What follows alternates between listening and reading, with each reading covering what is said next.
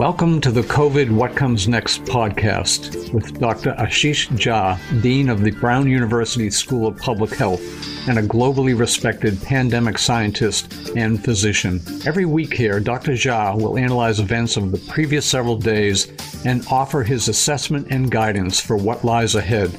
I'm your host, G. Wayne Miller of the Providence Journal and the USA Today Network.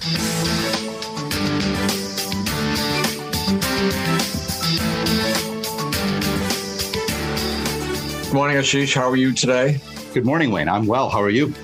I'm good, thanks. Here in southern New England, we're going to be getting some unseasonably warm weather soon, and so taste of spring, and so that feels good.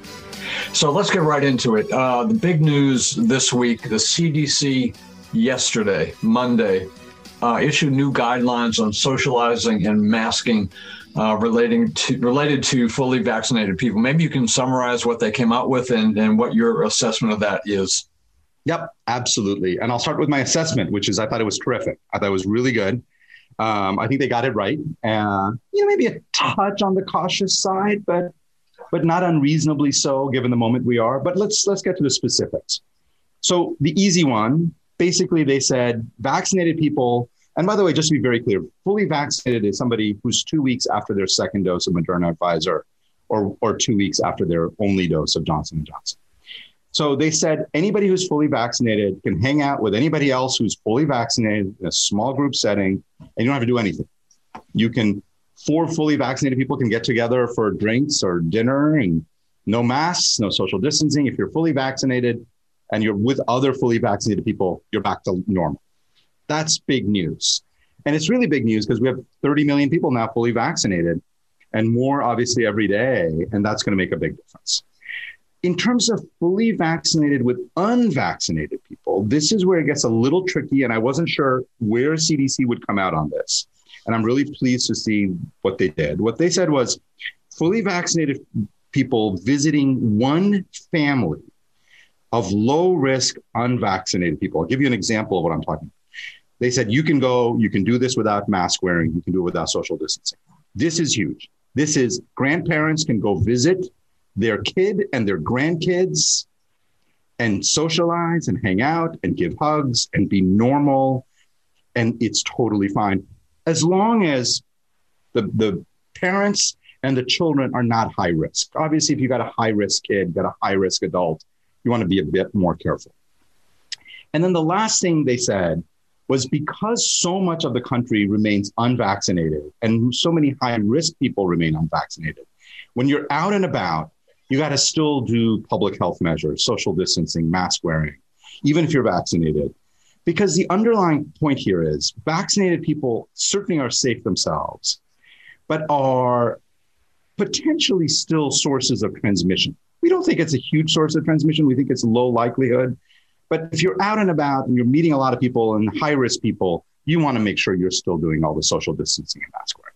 So in a nutshell, those are the recommendations. So after a long fall and winter, this really is good news. There's no question about it. You started with this, we're getting a taste of spring. CDC also gave us a taste of spring. My other question, can people who have been vaccinated still transmit COVID? And I'm getting this question from a lot of people, colleagues, friends, and I've tried to find an answer, and I find ambiguity, and I don't find a clear answer. So what's your take on that? And it certainly influenced CDC's recommendations. I will give you my answer.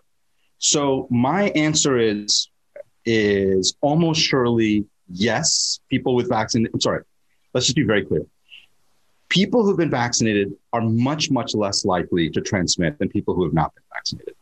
Vaccination cuts down on transmission a lot.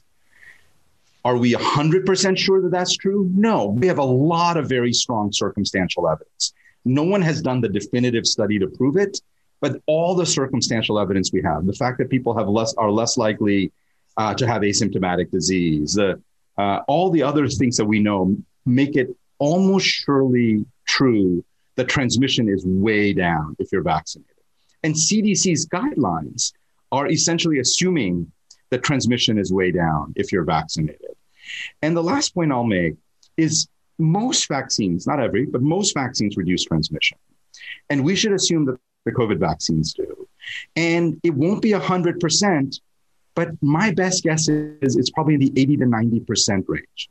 That's a lot of reduction of transmission. So a couple of audience questions. I'll start with the first one. I've followed and trusted Dr. Jha's guidelines and recommendation. So I ask, after some unsolicited misinformation came to me, can I feel confident going ahead with a planned total hip replacement on March 24th? I had my first Pfizer on the 1st of March. My second will be the 21st of March. I'm 75 years old and in good health. And I know we don't usually answer, very specific questions, but I think there may be other people in this circumstance, facing surgery of some kind or another.